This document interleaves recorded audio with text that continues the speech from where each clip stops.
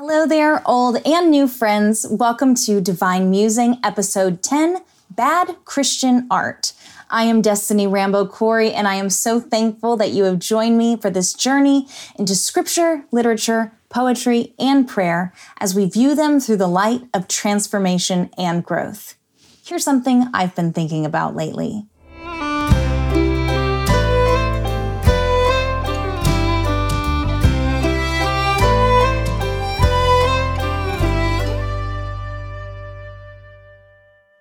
We begin with a quote from J.R.R. Tolkien. "We have come from God, and inevitably the myths woven by us, though they contain error, will also reflect a splintered fragment of the true light, the eternal truth that is with God. Indeed, only by myth-making, only by becoming sub-creator and inventing stories, can man aspire to the state of perfection that he knew before the fall.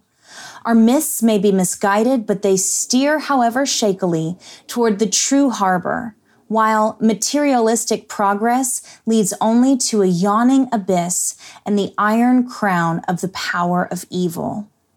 Tolkien is one of my favorite writers of all time. When I was 19, I had the opportunity to go visit my best friend in Oxford, England, while she was attending university there. And one of the places I really wanted to go was this little pub known as the Eagle and Child. Now it's simply a popular hangout for college students, but if you rewound the clock a few decades, you would have been able to see Tolkien and C.S. Lewis and other writers who called themselves the Inklings gathering for lunch on Tuesday afternoons to discuss their latest works. There was a small room in the back of the pub known as the Rabbit Room, where they would gather to read their new works in progress and get insights and critiques from their colleagues. It's said that Tolkien was working on The Fellowship of the Rings, the first book in the Lord of the Rings series, at the same time that Lewis was writing The Lion, the Witch, and the Wardrobe, that became the introductory tale to the Chronicles of Narnia. Even though technically The Magician's Nephew is the first in the story, it was written years later as a prequel. I don't want to upset my fellow Lewis geeks without making that distinction.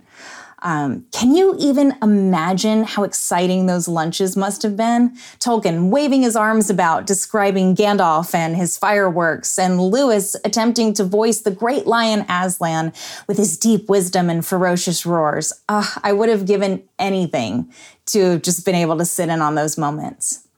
I've even heard rumors that C.S. Lewis led Tolkien to Jesus in that very room. Though the Rabbit Room in the back no longer exists because they opened the pub up during its modernization in the 1960s, most of the wooden benches and fixtures remain. All I wanted was to just go and sit where they sat and feel the memories swirl around me, just breathe the air they breathed, eat the sandwiches they ate. So when we arrived at the pub, I walked straight to the back, and sure enough, there was a booth back there open. I sat and just sobbed, crying. Why? Because the books that shaped me, saved me, and were escapes for me were all birthed right there. My upbringing was unusual, to say the least. Quick synopsis, my parents were traveling musical artists and ministers, and up until I was 15, we toured full-time and lived on a bus. I was homeschooled, and aside from my siblings and the children that we met at different churches along the way, it was a pretty solitary existence. When the bus was moving, I pretty much just stayed in my bunk and would either read or write in my journal. Though it may sound like an adventurous life, it was full of many highs and lows. From being sexually assaulted to physically abused by various people on the road, I hid within myself and between the pages of books. They made me feel safe. They gave my imagination a place to go and play, and they showed me that home was anywhere I could dream it could be. When I prayed for God to hear me, He answered me through the stories I found refuge in. When I begged for healing in my body and in my heart, Spirit sung over me through the music of the songwriters I clung to. I'll never forget the day we were in a church green room eating after a service, and I was talking with the pastor's daughter about having just finished reading The Lion, the Witch, and the Wardrobe. I was going on and on about how brilliant the story was and how much I loved the book. Her eyes got so big and she yelled loudly enough for the whole room to hear, "Destiny reads secular books about witches." The collective gasp in the room was deafening. She used that word, secular. I was all too familiar with that word. It was smeared across any piece of art that was deemed to be ungodly. I wasn't allowed to listen to secular music or watch certain shows or movies because something about them screamed that they were too worldly to be consumed. Certain non-Christian things were allowed, but only if it was wholesome or if the artist or writer themselves was a Christian. I understand fully that parents need to guard the eyes and ears of their child, but some things, especially in the 80s and 90s, were taken to rigid extremes. On top of that, every parent had their own opinion of what was okay and what pushed the lines of darkness too far. I learned in that moment in that green room that not everyone could find hope in a story with the word witch in a title. Even as a child, there was something in me that saw there had to be a spark of the divine in any artist who was trying to show the world beauty. How could a song about love or a beautiful painting of a flower be deemed anything but inspiring? Or why did something have to say Jesus specifically in order to spark a divine awakening in us? If Jesus could meet people where they were, why couldn't art, birthed from a place of spirit working through us, do the same? I think Madeleine L'Engle said it best in her book, Walking on Water, that we discussed last month, when she states, "What we are is going to be visible in our art, no matter how secular on the surface the subject may be. There is nothing so secular that it cannot be sacred, and that is one of the deepest messages of the incarnation."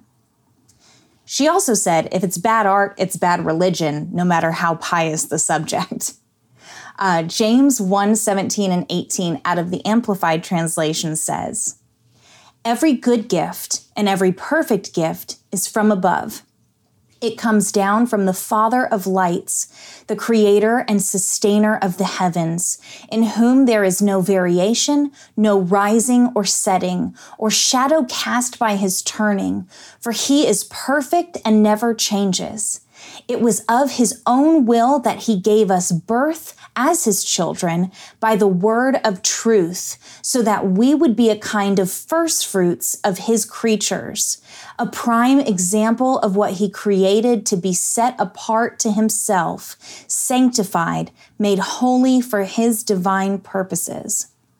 What's so interesting about this verse is that the word gift that is used 2 times in the first sentence actually have 2 different meaning. They were translated from 2 completely different words into our one English word, gift. The first usage in every good gift comes from the Greek word that means to give a gift, like you would buy a friend a birthday present or give an offering. The second time it's used in every perfect gift is from the Greek word that means a benefaction or to receive a bounty. It seems like James was drawing a parallel of opposites here. What we give out and what we receive are all derived from the same place, his own spirit birthed in us. I believe that what James was trying to convey is that if we truly are descendants of Christ, who are living in the awareness of our set-apartness, what comes out of us and what we bring into ourselves must be sanctified, simply by us coming into contact with it. We are children of the Father of lights, and therefore we have that light already inside us. Why not use it to create art, to write music, to expand the way the world views creativity, and to shine a light into the dark places? Colossians 3:1-3 says, "Therefore, if you have been raised with Christ to a new life, sharing in his resurrection from the dead, keep seeking the things that are above, where Christ is, seated at the right hand of God. Set your mind and keep focused habitually on the things above, the heavenly things, not on things that are on the earth, which have only temporal value.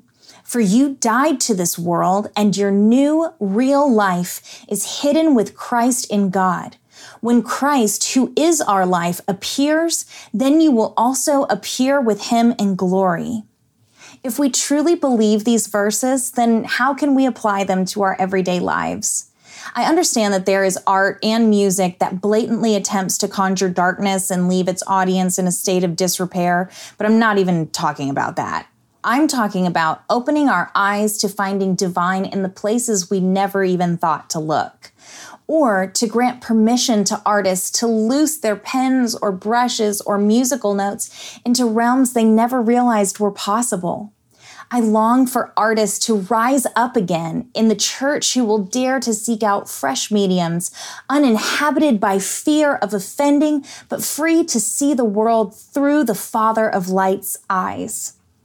It seems that religious culture today has the easiest time processing the work of the author and gives them some liberty to stretch boundaries. We pick up books and expect to have a whole new world unveiled before our very eyes, or at minimum, see old truths reimagined in ways that feel new. We have little or no problem allowing the author to co-create with the master creator and set their imagination wild. Do you think that C.S. Lewis felt like he was in sin when he wrote about the Witch of Winter being conquered by a lion and some children? Did Tolkien feel like he was leading us into some kind of worldly temptation when he birthed the fires of Mount Doom that only the tiniest and humblest of creatures could conquer? How Great Thou Art has already been written. Jesus on the cross has been painted 1,000,000 times. There are so many worship songs in the world that I can't even keep track of them all anymore. I believe that in the world, we have tried so long and so hard to create safe art that we've actually started to create bad art. When was Jesus ever safe? Where are the musicals, the books, the albums about real-life heartache and perseverance and discovery? Where's the fantasy and the whimsy and the outlandish? Yeah, I said that right. Outlandish. I know they're out there, but they are few and far between. I mean, too few and too far. I believe that fear has paralyzed the artists in the church, and my greatest prayer is for that fear to be delivered. This message isn't just for writers or painters or singers. It's really for everyone who's gifted to create. What about the architects, the chefs, the engineers and designers? We all have something to communicate that either exudes love, compassion, and grace, or negativity, isolation, and darkness. When we tap into our sacred gifts, the sacred can't help but be commingled into every aspect of what we create. I know some of you are listening and thinking, but I'm not creative. I'm not an artist or a musician. I have 2 left feet. I'm just not creative. Let me be the one to break it to you that you were created by the creator of the universe in his image. So somewhere deep inside, maybe really deep, there is a spark of creativity you just haven't tapped into yet. I think you might already know what it is. Don't be afraid to let it out. My younger brother, Israel, was interviewed a few years back about his work. His realm of influence is predominantly in film and outside of the church. He was asked if he felt convicted about using his God-given gifts in the secular market, and he responded with something so brilliant that I had to quote him today.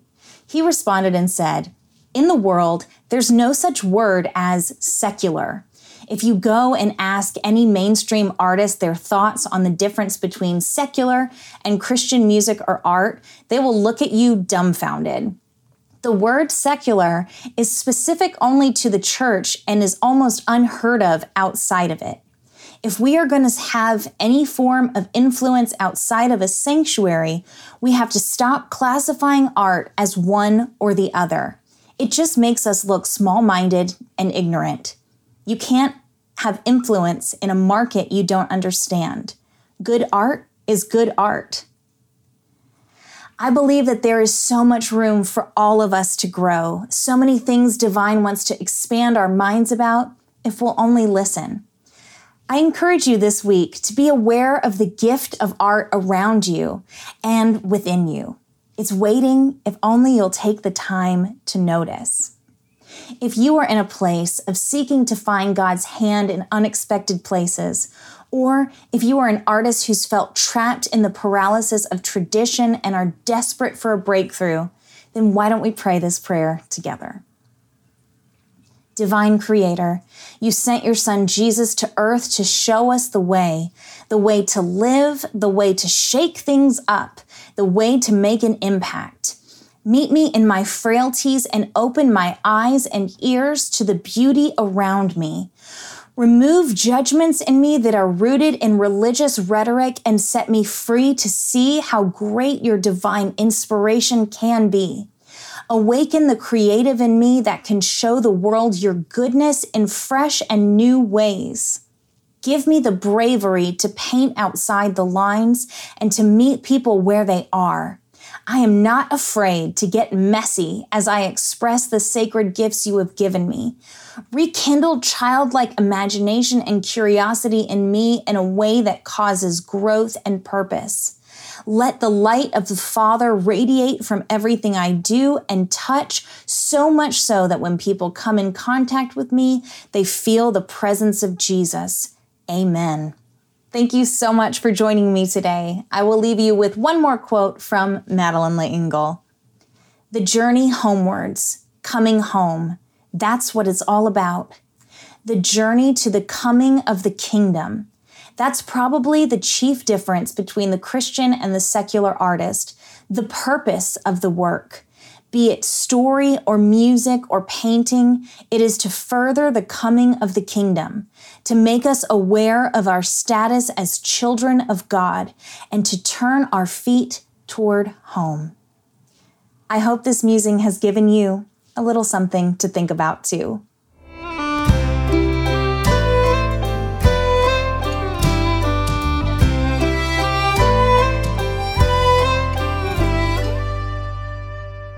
Thank you so much for joining me today for Divine Musing. For more information, head over to www.rambocorey.com. I would love to connect with you on social media. You can find me at facebook.com/Destiny Makes Music or on Instagram and Twitter at DesRamboMusic.